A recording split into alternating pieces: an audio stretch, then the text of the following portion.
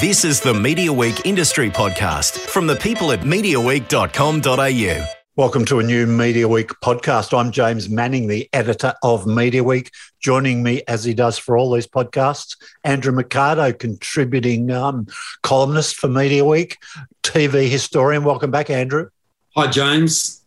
Some great shows to talk about today. We're going to talk about fires. We've got a separate podcast, which we'll also mention. It was a new season of Frayed. A bit of a Saran Jones festival in the middle of the podcast. I'm going to be talking about Billions. Andrew's got some great stuff to talk about, a little bit of retro TV and some sort of, also some more. I always think of, he's going to talk about Days of Our Lives. To me, that always brings up retro things, but it's still running, which is pretty amazing. So he's got some interesting stuff to say about that. And another series that crosses both the past and the current, The Rafter Family. We'll talk a little bit about Back to the Rafters and how that's morphed into Back to the Rafters. But Andrew, I thought we'd start with fires. Yeah. You know, before we hear from you about it, we've done a separate podcast with the co-creator, Tony Ayres, and he gives us some great detail about the series. So we'd recommend you check out that. But what are your thoughts about it? Well, you should listen to the Tony Ayres podcast just to hear him tell the story of how they did the special effects of creating fire. It was so interesting, and it's so amazing to think that we've got a facility in Australia that can do special effects like that. I was super impressed by it.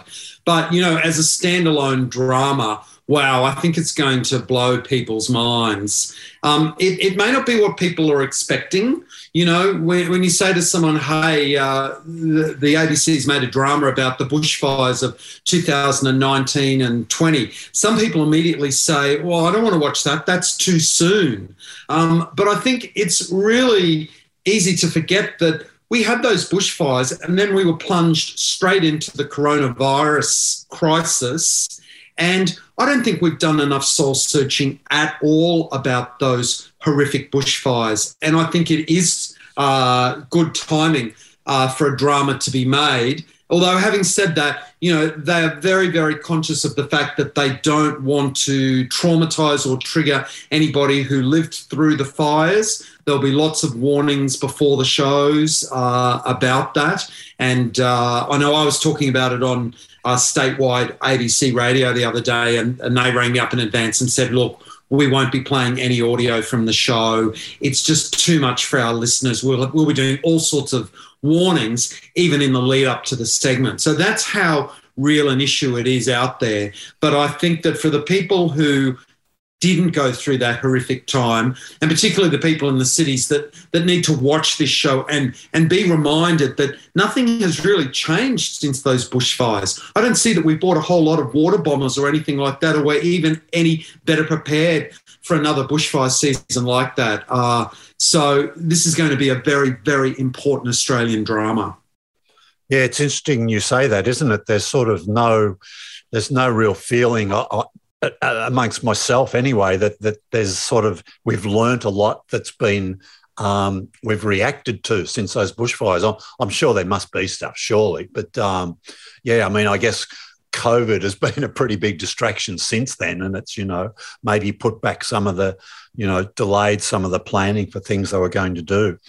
During that podcast, we also talked to him about the amazing cast he assembled for the series, didn't we? And he said, yeah, look, some of these people were you know, several, a lot of these people are international names now. The actors, they were in Australia because of COVID and therefore available to the production. And he said he felt like they wanted to do something that really meant something to them. Well, I know that we've watched the first episode, James, but I watched the second episode. And this is an anthology series, so each episode is self-contained. You could probably watch them out of order, but you don't need to do that. But, yeah, they're individual stories. And the second episode is Miranda Otto and Richard Roxburgh as a couple that return to their dairy farm that has just been burnt down by a fire. And I don't want to give any more plot spoilers, but it's just so heart-wrenching as, you know, they see all the dead animals on their property, and that's just the start of it. And I would go so far as to say that the acting in this from Richard Roxburgh and Miranda Otto might be right up there as the best thing they've ever done. By the end of the episode, you just can't believe what you're seeing, and it's really hard to watch. But yeah, it's we see the news reports. They come in after the fires and they show the people, and then they just leave, and you don't see what happens next. But my God, the cleanup alone is just so devastating for these families. Right. Yeah. Some of the other cast, Sam Worthington, who we don't get to see working here very much these days, do we? No, I mean he's been making those Avatar sequels, which James Cameron will be releasing at some point soon, coronavirus willing. But yeah, we haven't seen him in an Australian TV drama since before he probably made Somersault. It's been a long time. Was he in the Anzac thing? Was he? I can't remember. Yeah, I think he did something for Foxtel here. Did he? What, Deadline Gallipoli? That was was it that? Was it Deadline Gallipoli? Got a feeling he's done something for Foxtel, I'm pretty sure. Right. And he might have even had a co-production credit on that too. But yeah, we should check that. Anna Torv is also in it, which is great. Great to see her working here again too. We should mention that Tony Ayres created the series with Belinda Chaco, and he said one of the things she wanted to do was have a bit of a theme running through it, and that's the cast members you mentioned we see in that first episode, Eliza Scanlon and Hunter Page Lockard, do crop up in other episodes, yeah? Yes, they do. Sometimes it's very subtle. I won't give away how they appear in episode 2, but it's pretty subtle, and it's just going to be there. I'm sure they're going to come back as fully fledged characters at some point. It's just a nice little device to keep you understanding the chronological order of it. I mean, I shouldn't have said that before. You could watch this out of order. You shouldn't watch it out of order. But I was just meaning they're standalone, and sure. Each story is very, very different. And I also get the feeling too that wherever possible, they're trying to avoid the really traumatic scenes of a bushfire coming towards you and looking for more stories around the fire. And I get the impression that in future episodes, the fire will be one of those sort of unseen monsters that's sort of lurking. And they're trying really hard not to turn it into disaster porn. Yeah. Tony Ayres told us, look, I didn't want to tell just the firefighter story, or we didn't want to tell just the firefighter story was his quote. It was important for us to feature a range of experiences that people have, and not just the firefighters, but the ordinary people, if you like, whose lives were impacted by those bushfires. Now, you mentioned before too, we asked him about the special effects, and that's pretty extraordinary. He goes into sort of a bit of detail there. It's from a studio in Melbourne called, I knew I'd lose the name, Dreamcatcher, is that sound? Dream Screen Australia, that's them. Wow. Founded by Clayton Jacobson, who, of course, was the director behind Kenny. Brother, I think, of Shane Jacobson. Yeah. So, yeah, it's really interesting, the detail he gives us about that. So that's Fires. That's up on ABC on Sunday nights. You can also catch it on iView. So just one point, are you trying to tell me now that the success of a Portaloo movies has led to this incredible studio now with special effects? Well done to the Jacobson brothers. Yeah, absolutely. And they I think it's, I mean, I haven't looked too much into it, but I think it's really groundbreaking technology they've organised, and Tony explains a little bit about how they do some of the scenes. I won't spoil that, but you can hear that on the other Media Week podcast. Another Australian production coming from the ABC is slotting into their Wednesday night comedy, I think at 9 p.m. is the time slot. It's the second season of Frayed. Frayed as in Frayed. A lot of people need that spelled out to them. So the first series of this was, it's a British-Australian co-production. Sarah Kendall plays this Australian woman that's been living in London. She's got 2 teenage kids. She's completely up herself. It's the 80s. And then her husband dies and she has to come back to Australia with her tail between her legs.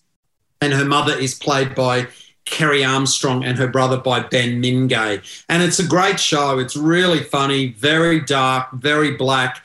And I'm absolutely thrilled it's back for a second series. And yes, her hair is still ridiculously huge. This 80s style she has in it. And I believe it's not a wig. I believe it's her own hair. So if you're ever interviewing Sarah Kendall, don't say that's a great wig that you wear in that show, because I don't think it is. Made by a company called Merman Television. As you said, it's a co-production. They also made Catastrophe. Wow. That comedy with Sharon Horgan and Rob Delaney. So it's got great credentials, that production company.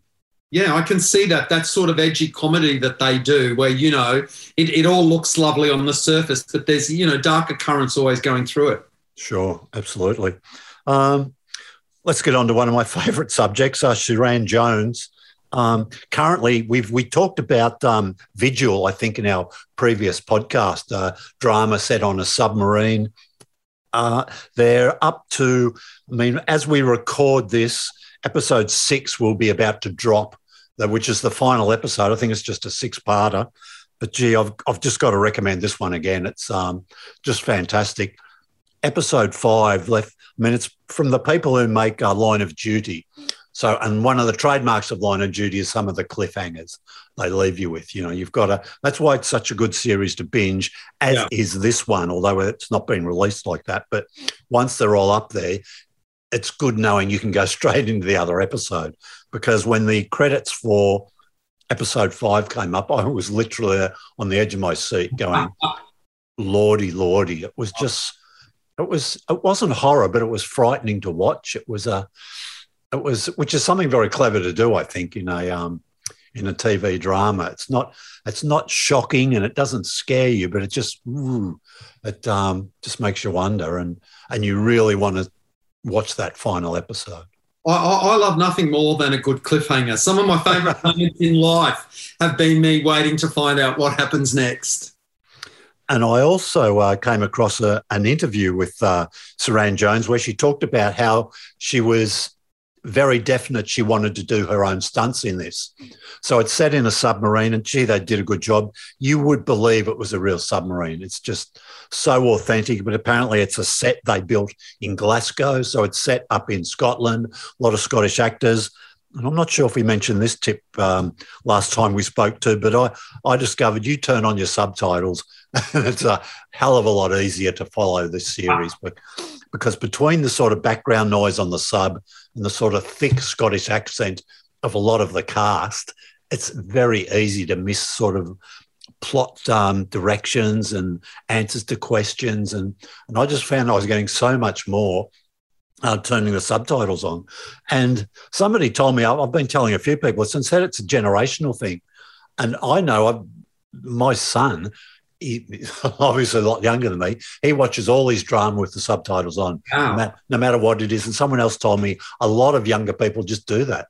Wow. Well, that's interesting, because one of the reasons that you can't hear dialogue in these shows is, you know, sometimes, of course, there's an accent issue, but there's so much sound production. You know, there's special effects laid in on the sound mix, and there's music. And, you know, you watch shows from the olden days and you can't even hear that. They don't even put that track of the bird tweeting in the sound with the window outside. But now all of those effects are put into it. And sometimes that drowns out the actual dialogue. And this has been going on for a while, and particularly older people have a lot of trouble picking up the voices with all of that sound production around it. So isn't that interesting that the young kids are watching everything with subtitles? See, I don't like the subtitles because I find I'm reading the subtitles all the time, even when I don't need to. Yeah, no, I'm with you, because I do. Yeah, I just love looking at the screen and just taking in everything that they've put on the screen, letting that sort of wash over you. But where it's sort of necessary, I'm very happy for them to be there, so you can sort of, you know, get really intricately into the plot and have it all explained properly. Interesting too, reading a little bit about Suranne Jones. she's had life experiences which she's really drawn on for a lot of her roles. She often plays a character on the edge, you know. She's very sort of has anxiety, suffering maybe a bit of depression, nerves. And she spoke frankly about she's had that in her life. And she actually had a breakdown, I think, about 2018. She's often been on medication, and she spoke about that. And her characters, you think of Dr. Foster, you think of Gentleman Jack even had a bit of an edginess to her character in that, I thought. And she played a quite on the edge character in Coronation Street too, where she was very bolshy in that and very prone to going hysterical if she didn't get her way. Sure, yeah. And that's a great segue into I Am Victoria. It's just a one-off role that Suranne Jones has, and she plays a mother trying to do it all who just falls apart, you know, trying to sort of do what she thinks is expected of her, maybe by her husband, by her kids, by her job. It's just about a 45-minute drama. It's a series of they're all, I think there's 6. There were 3 in 2019. There's been another 3 released this year. I think they're all on Foxtel, and it's I Am. Suranne's one is called I Am Victoria. Can't remember what the others are called, but they're all a different actress playing the lead character in each one. In the other ones, there's Kate Fleming's in one of them. So it's Vicky McClure who plays Kate Fleming in I Am in Line of Duty. Samantha Morton's in another one that people might remember from The Walking Dead and Harlots. And Letitia Wright is in another one who was in Humans and was in Black Panther 1, will be in Black Panther 2. So they're definitely worth checking out. But I was just stunned watching this I Am Victoria episode, and I'm sure you will be. I'll love to chat to you next time if you have time to catch up on that. Yeah, I'll have to watch that. It's a stunning performance. The other thing that's going on with Suranne Jones is she's picking up quite the lesbian following now, because after Gentleman Jack, now she's making Vigil, and that character's a lesbian too. I'm telling you, the girls are loving it.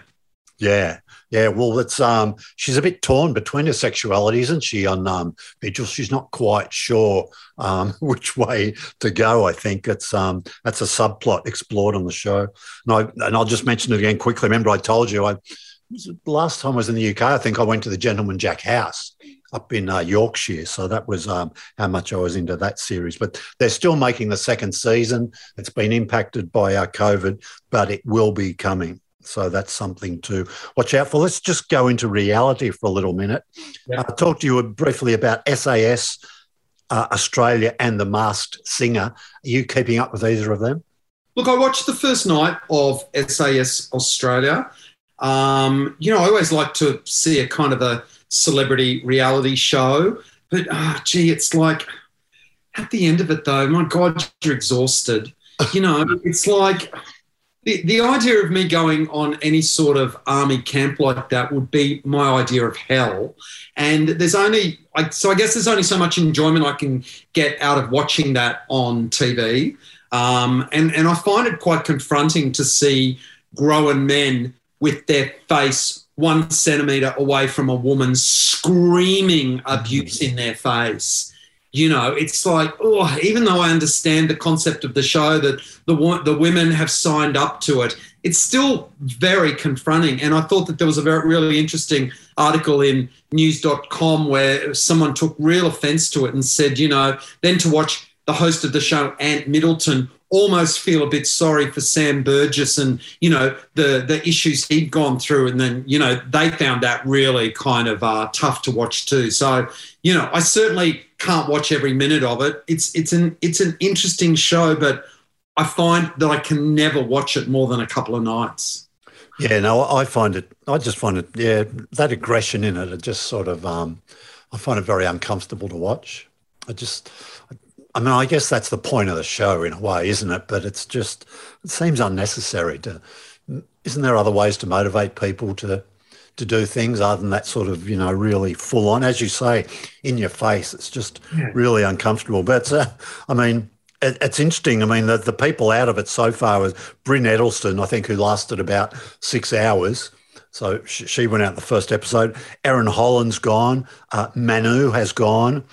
Emma Hassar has gone. Pete Murray, the performer, has gone. I think he dislocated an elbow in a fight with Mark Philippoussis.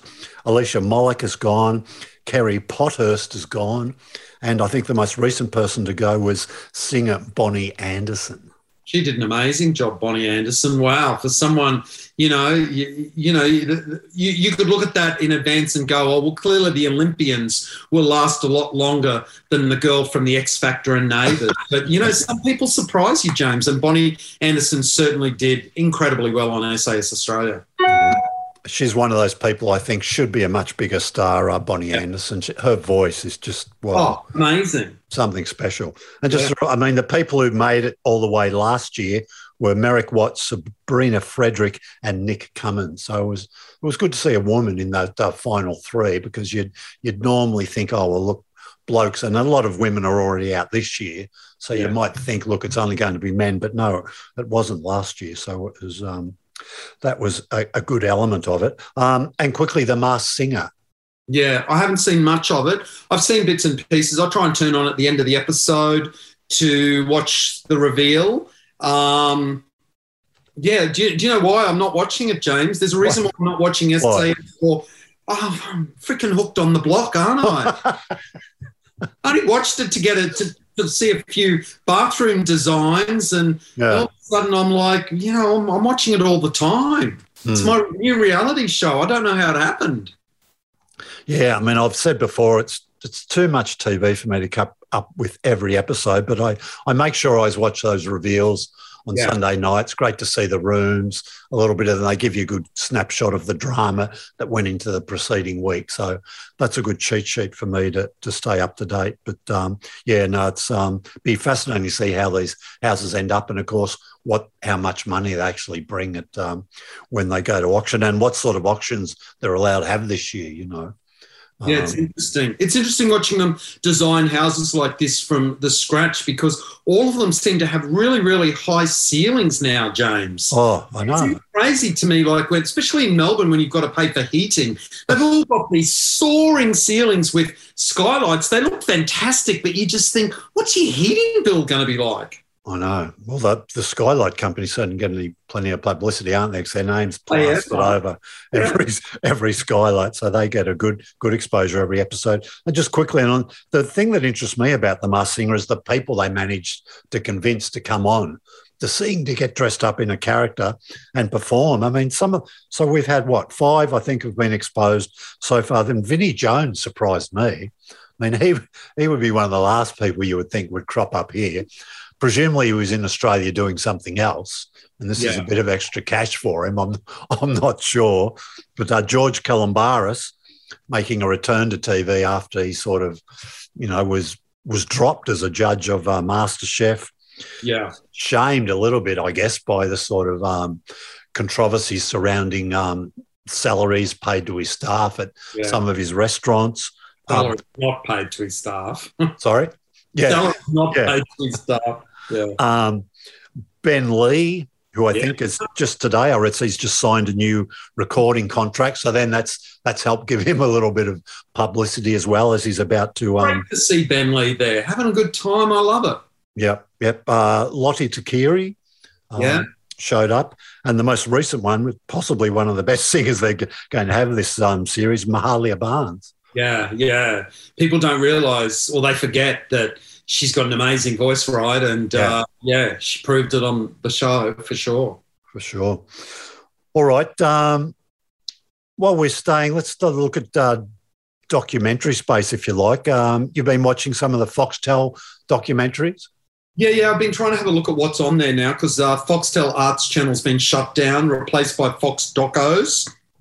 First one I went to, I Am Paul Walker, which is this beautiful, almost like home videos with that his family. His family's made the doco. His mum, his dad, his brothers, talking about what sort of a kid he was, and everyone in the family is in agreement that he was just the loveliest guy. And interviewed him twice. For the first two Fast and Furious movies, he came to Channel V when we were on the wharf at Piermont, and both times they brought a race car, and both times, we did the interview with the race car, and both times he said to me, "Do you want to go for a ride?" And I was like, "Yeah."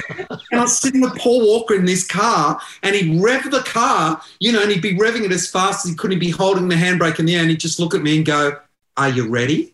And I'd go, "Yeah." And he'd just drop the handbrake, and we'd go meow down the wharf at Foxtel. Man, I'll never forget it. What a great guy. It was so awful when he died. And I think this doco has really captured the fact that he was this great guy and just, lived for fast cars and speed, but had a really good heart and a really good soul too. He was a good guy.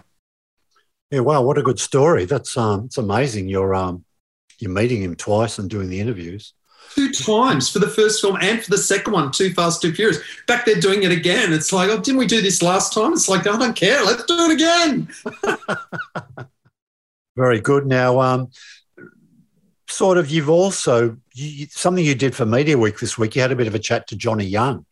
Yeah. 10, of course, have got the special YTT, is it Unmasked? Correct. Young Talent Time Unmasked. Yeah. And it was a fascinating interview with some of the stuff he came up with. So just talk to us a little bit about that. Well, I was really keen to know, because I always knew that he'd been a bit of a rock star before YTT. And so I wanted to find out, did he get rubbished by his mates, his rock and roll mates, when he went from what he did to what he started doing? And he said, yeah, they did say, "Oh, come on, Youngie, you just wrote the real thing. What are you doing making this show?" But in asking those questions, it just kind of revealed all this other stuff. I didn't realise, I knew that he'd done the Step Back, that track in the 60s, because I found that on a compilation album, and it's a great track. What I didn't realise till talking to him was that he was such an amazing songwriter. And I didn't realise he'd gone to London, lived with Barry Gibb, and Barry Gibb had taught him songwriting. And he said, that Barry Gibb had said to him, there are no rules in songwriting. And apparently that just was the key for Johnny Young to be able to write anything. And I also didn't realise that he wrote a lot of original music for Young Talent Time. If he didn't have the right song to open the show with, if he had a theme, he just went off and wrote one. Like, wow, I had no idea. Also, as a TV historian, I was shocked to learn that Young Talent Time went out live in the first days. They did a dress rehearsal at 5 o'clock, had a little break, and then put the show live to air at 6:30 at night in 1971. Kids, amazing. And that also it was competing up against the football, but I mean competing up against what was then the VFL on 3 channels at the same time. There was no live football. They were all replays. So you'd have a replay on 7, a replay on 9, a replay on 2, and there was Channel 10 showing Young Talent Time as the alternative. Just incredible. I learned so much talking to Johnny Young, and I can't wait to see the show on Sunday night. Yeah, look, I'd recommend people go to mediaweek.com.au, just throw in Johnny Young or YTT, and that story will come up. And he told you some great stuff about the rights to the clips from the shows too. You asked him about YouTube, and he has got a different attitude to the people watching on YouTube as to what he might charge some other people for getting access. Yeah, he doesn't have an issue with all the clips that are on YouTube. He's quite happy for all the fans to share it. He's not going to go angry at them and pull them down and try and pull them off into his own site. It's really interesting because I kind of likened him to Mike Walsh and Daryl Summers, because all of them were guys who made really successful shows, but they all did them with their own production companies. And so when they left, they held on to the rights. And so I was sort of laughing with him going, well, you're smart. You make a lot of money. And he said, look, I can charge the BBC a lot of money when they want a clip of Danny Minogue in Young Talent Time. And, that clip with her singing Sisters Are Doing It for Themselves with Kylie Minogue is one that gets used all the time. He said, I'm not as rich as Mike Walsh and Daryl Summers, because back in the day, he poured as much money as he could into that production as he could. He didn't do that to line his own pockets. And he talked about how he, redesigned the sets, that he thought that sharp corners weren't good on TV. And he said, I only ever had round sets on Young Talent Time. And when he said that, I'm sure you can do it too, James. If you think about Young Talent Time, you can see Tina Arena standing on a circular stage and other circular things around it. He did have a lot of circular sets there. So it's just fascinating learning about it. And the fact that he talked about the fact that the crew loved working on that show, and that some of those crews still work at Channel 10 to this day. But they say to him, the best show we ever worked was Young Talent Time. And you can imagine it would be, to have, that kind of song and dance and that kind of family feel about it. It must have been a great place to work at. Yeah, I mean, they did live shows too, and they had the dance studios, I think, where they taught people to dance, and they toured live for a long time. I remember I got to go to Perth as part of a Young Talent to do a story in a former life. So it was Young Talent Time on the road. They were playing the Perth Entertainment Centre. I can remember lots of screaming. Special guest on the tour was Craig McLachlan. And he was literally mobbed, I remember, afterward, trying to get onto the bus. It was just out of control, just kids everywhere. And I'll never forget, he wore like shredded jeans on stage, was his stage costume. They were sort of hanging together by a thread. Of course, Danny Minogue was on the tour. I think her mum was with her. And of course, remember, Danny was a much bigger star than Kylie before Kylie came on the scene, So it was fascinating. Well, there's the last time they did this was back in 2003. They did a special Young Talent Time, the collection. John Bowles, one of the cast members, did it. And then they released it as a DVD. And one of the stories that they told then, which I've never forgotten, is that they were doing one of those live concerts at Luna Park in Melbourne.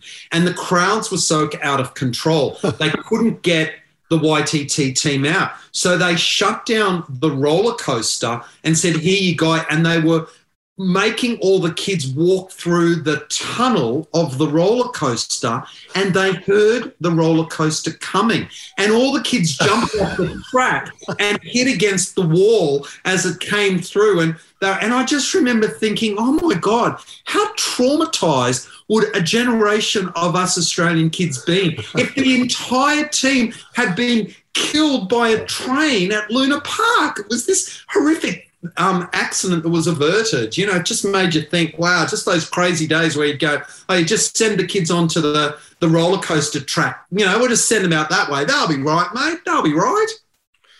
You mentioned Johnny Young living and learning off Barry Gibb in London. And of course, there's that great Bee Gees doco out, isn't there? If anybody hasn't seen that yet, you've got to track that down.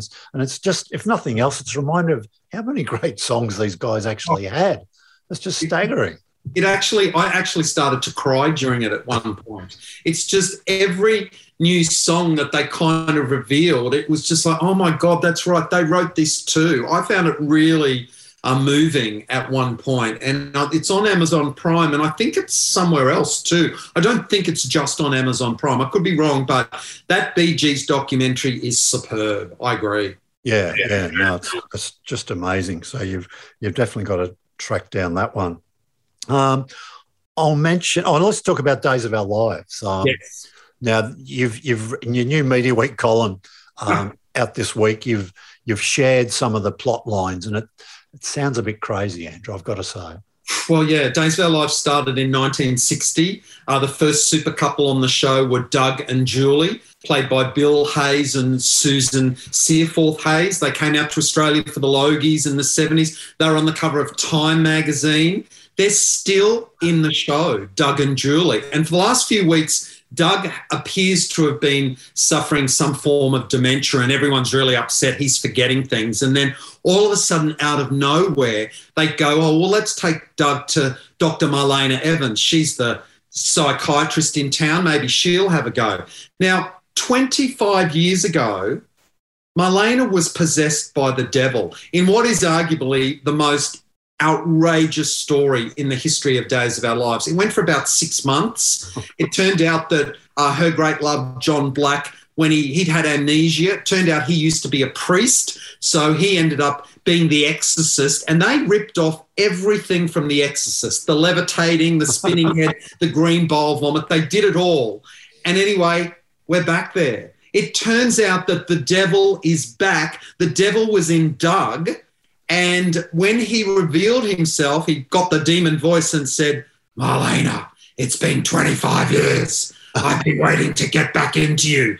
And so now, of course, the devil has gone back into Marlena, and where we go to, I can tell you, anybody who watched Days of Our Lives 25 years ago when they watched this story, I reckon they'll go back to it and watch it again. I've told a few people, I was tweeting about it the other day going, you know, if you're in Melbourne, particularly if you're in Melbourne with earthquakes and Nazis at the Shrine of Remembrance and all this, you need some light relief. For God's sake, Days of Our Lives on Fox 1 every day at 12 midday, or I think it's on Binge as well. Get into it.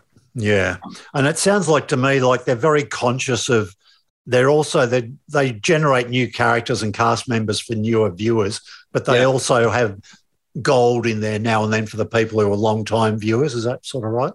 Yeah, exactly. And, you know, they've been bringing it in over the last few days. They've had, you know, Marlena's grandchildren have been saying, oh, you know, there's this, someone's talking about the fact, did Grandma ever get possessed by a devil? This just sounds too ridiculous. And so they've been doing all of this to pave the way, to bring it back and bring everybody up to speed. They've done it pretty well so far.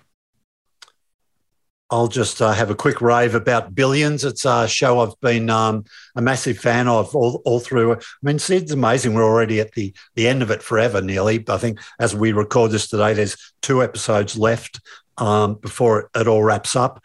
That's going to be the end of what will be season 5. Paul Giamatti, Damian Lewis, the 2 amazing lead characters. Paul Giamatti's a US attorney, Chuck Rhodes. Yep. Damian Lewis is a 9/11 survivor who's a sort of fund manager, sort of operating on the edge, if you like. Some people would say he's well over the edge, but called Axe. And those 2 have basically been sort of plotting against each other all the way through these 5 seasons, sometimes against each other. Briefly, they've been on the same side as well, but it's been sort of, there's so many plots and subplots on it. But it's just this new season is just brilliant. As a bit of a prep, I thought I was watching the last few of season 4, but I got my episodes mixed up and I ended up watching the whole of season 4 again, which was fine by me because I just love, there's so much happening in those shows. You just get refreshed to watch them again and you pick up things you mightn't have seen the first time around. But with 2 episodes left, you just don't know how this is going to end up. I mean, is Billions your favourite show, do you think? Is this your favourite drama on right now, the one that's kind of continuing? It probably is, but you know what it's like when you're in a drama that you're obsessed with, it's your favourite thing. Yeah. 2 months later, there might be something else, but I think Billions has been the most consistent deliverer of good times, I think, over the journey. That's for sure. But look, so I mean, it's basically who's going to win, if you like. Will it be the attorney, the US attorney Chuck Rhodes, or his nemesis Axe? And you're 2 episodes left. You don't know how it's going to go. I've got a feeling how it might end up, which will be a surprise. But so I don't want to sort of guess, in case I'm wrong, or B, if I'm right, it'll be a massive spoiler. So there's plenty to look forward to in that. And let's sort of end today, if you like, on talk about the Rafters. Bevan Lee, somebody you and I have both talked to a bit over the journey. He's had an amazing career in Australian drama, creator, co-creator, overseen other people's creations as well along the way.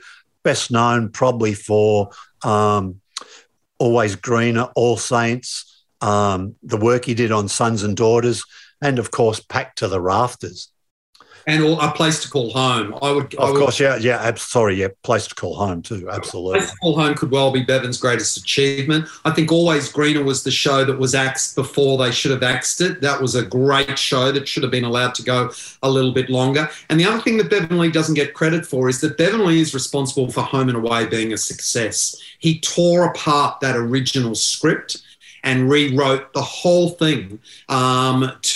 His line is that when he read the first script, the most interesting character in it was Sally's imaginary friend Milko.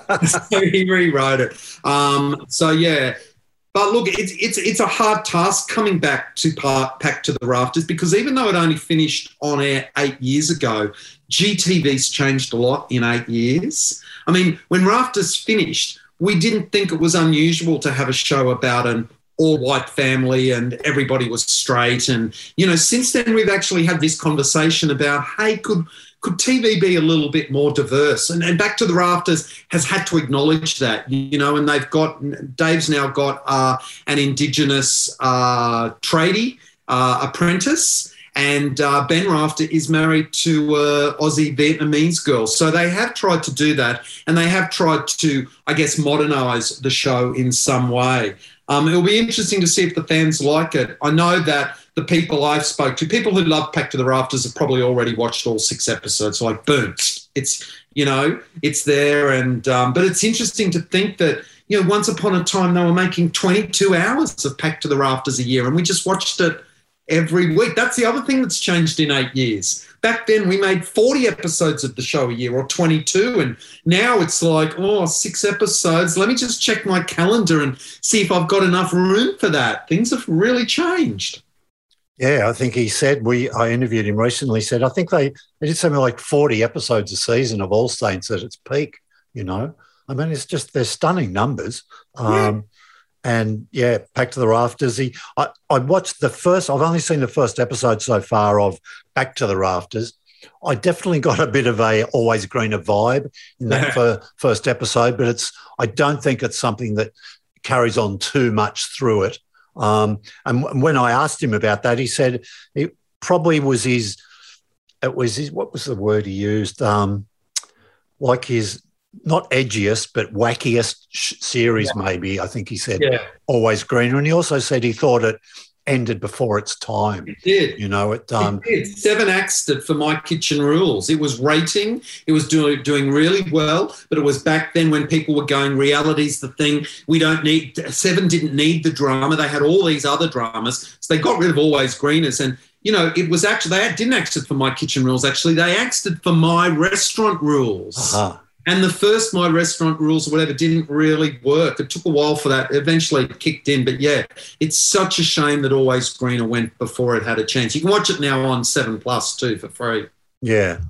One of the interesting things about Back to the Rafters is the relationship between Dave and Julie Rafter. Yeah. Something that's probably was underestimated and not discussed a lot over the years, but it's been quite fascinating. And Bevan talked about how it's the relationship between a couple, even in the few years since Back to the Rafters finished, has changed, He said, look, Julie Rafter was always a strong character, but when push came to shove, she was probably happy to agree with Dave and go his way, and do what he would have liked. But he said that is very different in 2021. Yeah, yeah. And that's one of the central parts of this story is, can a couple who are obviously in love, but can that survive them wanting to take different forks in the road? And he talked about how that was something he lived through. He said the love of his life, they split up because they wanted to do different things, Yeah. Back to the Rafters does really hinge around Julie Rafter. It's all the stuff going on with her character that the entire show revolves around what she's going through.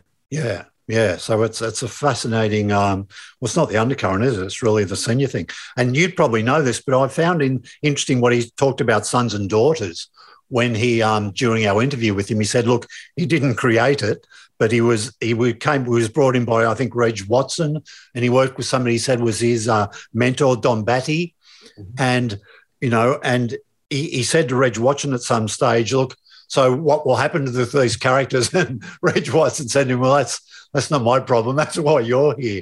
And so he really took control of Sons and Daughters and guided that for a long time. Yeah. It's a shame that the tone of Rafters is different to Always Greener, because my imagination was running wild the other day. I was going, if only, you know, Dave and Julie Rafter had moved to Inverness. They could have moved in next door to Anne Tenney and John Howard, and we could have combined the two shows and brought them both back. And see, Meredy Eastman, who plays Julie's friend in The City, the nutty one, she was in Always Greener. So we could have, you know, they could have been long lost twins. I had a great time imagining bringing both of them back together. But yeah, Amazon Prime's done a really nice job bringing Back to the Rafters back.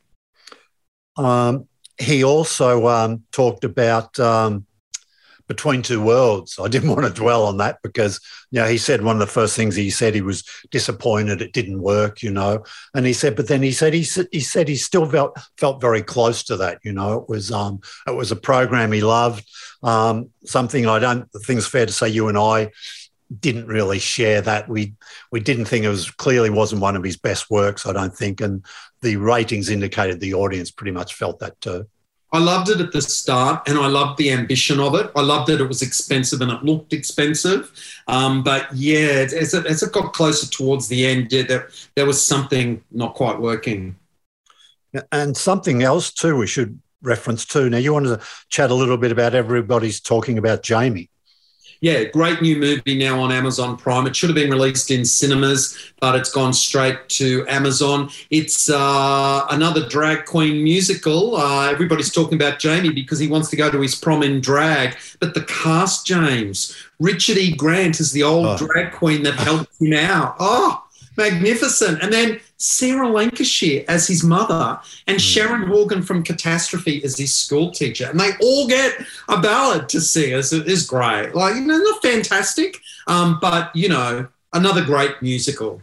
Yeah, look, sounds like a lot of fun. And since we're talking about musicals, yes, the Tony Awards are going to be on 10 Peach next Monday morning at 10 a.m, which is a really 9 a.m, I think. It used to be on Foxtel Arts. Now, I guess 10 have got it as part of the SBS deal. And I'll just mention a couple of other shows really quickly. CBS, sorry. So the SBS documentaries on Sunday night, Julia Gillard Uncovered and Osher Gunsberg's doco about depression. Both were fantastic. And also check out Mark Fennell's The School That Tried to End Racism, which is now on iView. I loved it that the Daily Telegraph had a go and said, oh, you know, the critics said this was child abuse when it aired on Monday night, and this was in the paper on Tuesday. And I was reading it going, this doesn't air till tonight. How could you write a story like that and think that the ABC dropped 4 corners to screen this show? So crazy that they got that attack in before the show had gone to air, but very revealing. But it was a good show. I watched it on Tuesday night. It was worth watching. All right, good stuff. Plenty of recommendations there. I'll just finish with Succession. I hope everyone's preparing for the new season of Succession. I'm doing that by rewatching, hopefully, all of the second season. So I want to be very fresh with all the characters. I'm rewatching Succession. I'm trying to figure out have I got enough time. But I've also got the 3rd series of Sex Education to watch on Netflix. Yeah, well, there's going on. And Morning Wars, quickly. Series 2, yes. Jennifer Aniston and Reese Witherspoon. They're only releasing 1 episode at a time. I thought the first episode for Series 2 wasn't great. I hope it improves when they get back into the studio. Yeah, I didn't mind it. I quite liked it. And there's a very good catch-up at the start too, which I probably should have watched the end of the first season again, at least the final episode, but I didn't. But there's a great catch-up, which it's funny, you know, because I watched it last night and my Apple TV said, here's the last episode of Series 1, watch it again. I was like, no, I don't have time. And then I was pushing the button so fast to skip out of it, I skipped the recap. They then said, well, do you want to watch this recap? But I was too trigger happy and went, just show it to me. You know, I always watch the recaps. I love that, especially again. I watch so many dramas, and it's all these characters are spinning around in your head. It's great to have as many refreshers as possible. Look, Andrew, always great to catch up with you. Thanks again for today, and we'll talk soon. Thanks, James.